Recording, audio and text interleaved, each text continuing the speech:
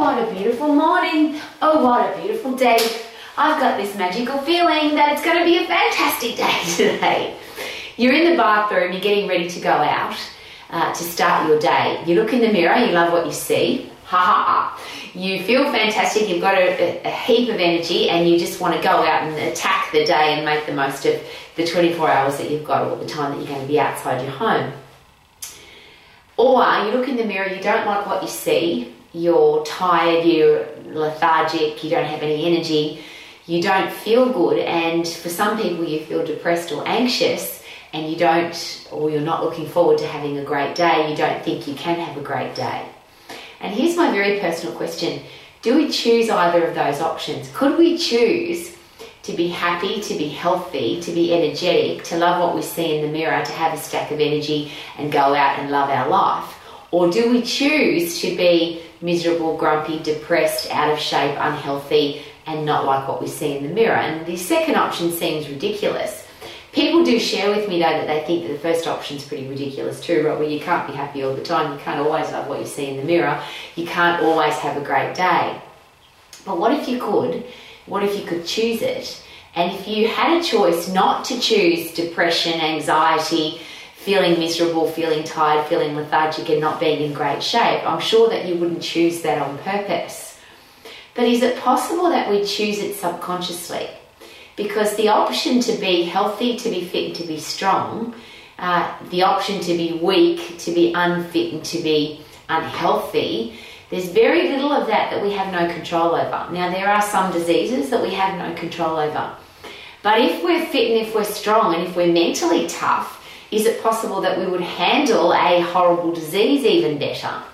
And I share that because, of course, I would love everybody to be happy. I'd love everybody to be healthy. I'd love everybody to go out every day and love their life. It doesn't matter what I love, by the way, and what I want for other people. You have to want it for yourself. So that's my very personal question. Do you want to live your life like that?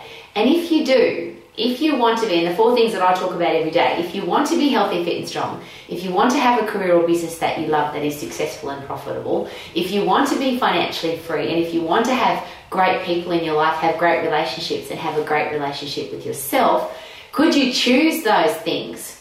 And I very passionately and of course very positively would say yes, we choose them, which then has to give us the option to choose the opposite.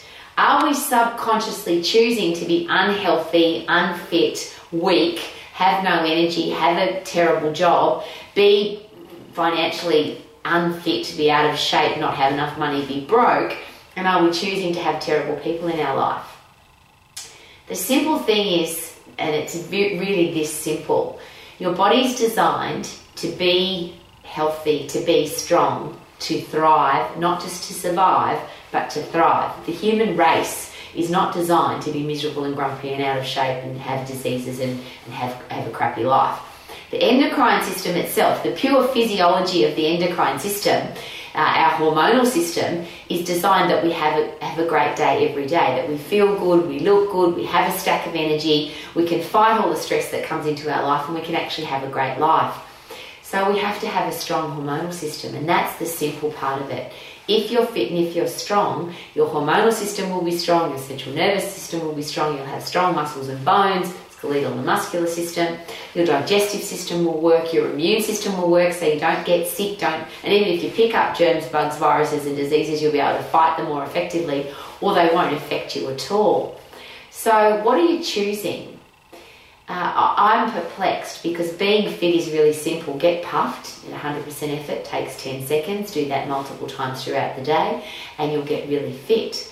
To be strong, all you've got to do is overload your muscles, and the simple process there is pick 1, 2 or 3 exercises that work as many muscles as possible at the same time.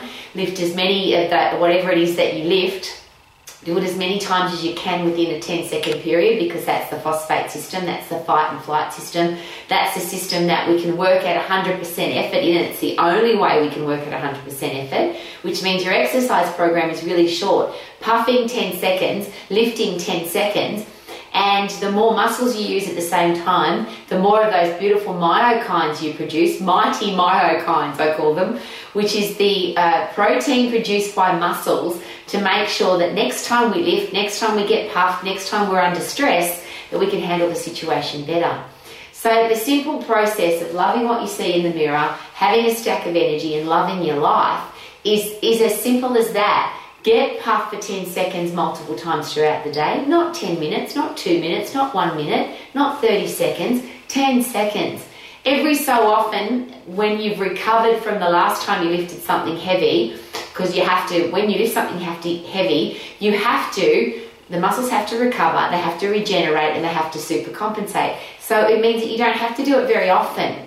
Lift something very heavy, or as heavy as you can lift within 10 seconds. If you can lift it for more than 10 seconds, it's obviously too light. You'll be strong and you'll be fit. And you can't be fit if you're weak, so obviously you need to have strong muscles and bones so that you can push yourself to 100% effort in that 10-second period. That's really simple process. We choose that. We choose to be fit, we choose to be strong. And if we're fit and strong, our central nervous system, our endocrine system, our muscles and bones, our digestive system, our immune system, everything works better.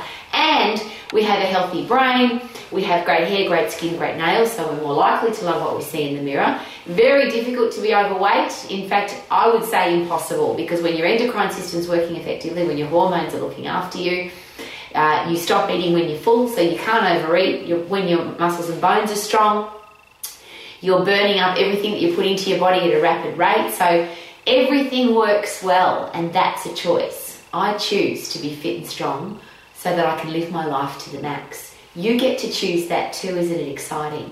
The reverse of that, if you don't choose to be fit and strong, do we have to then accept that we're going to be weak? We're going to have a slow metabolism, so we're more likely to be overweight. We're going to be depressed because our brain's not working well. We're going to have emotional challenges because our endocrine hormonal system's not working well. Nothing works well if we're not fit and strong. So if you choose to be fit and strong, the rest of your life could be pretty bloody great. Isn't that a great idea? Live your life to the max. So you can look in the mirror and sing, super-duper-doo, how are you? I am just amazing because I feel fantastic. Woohoo!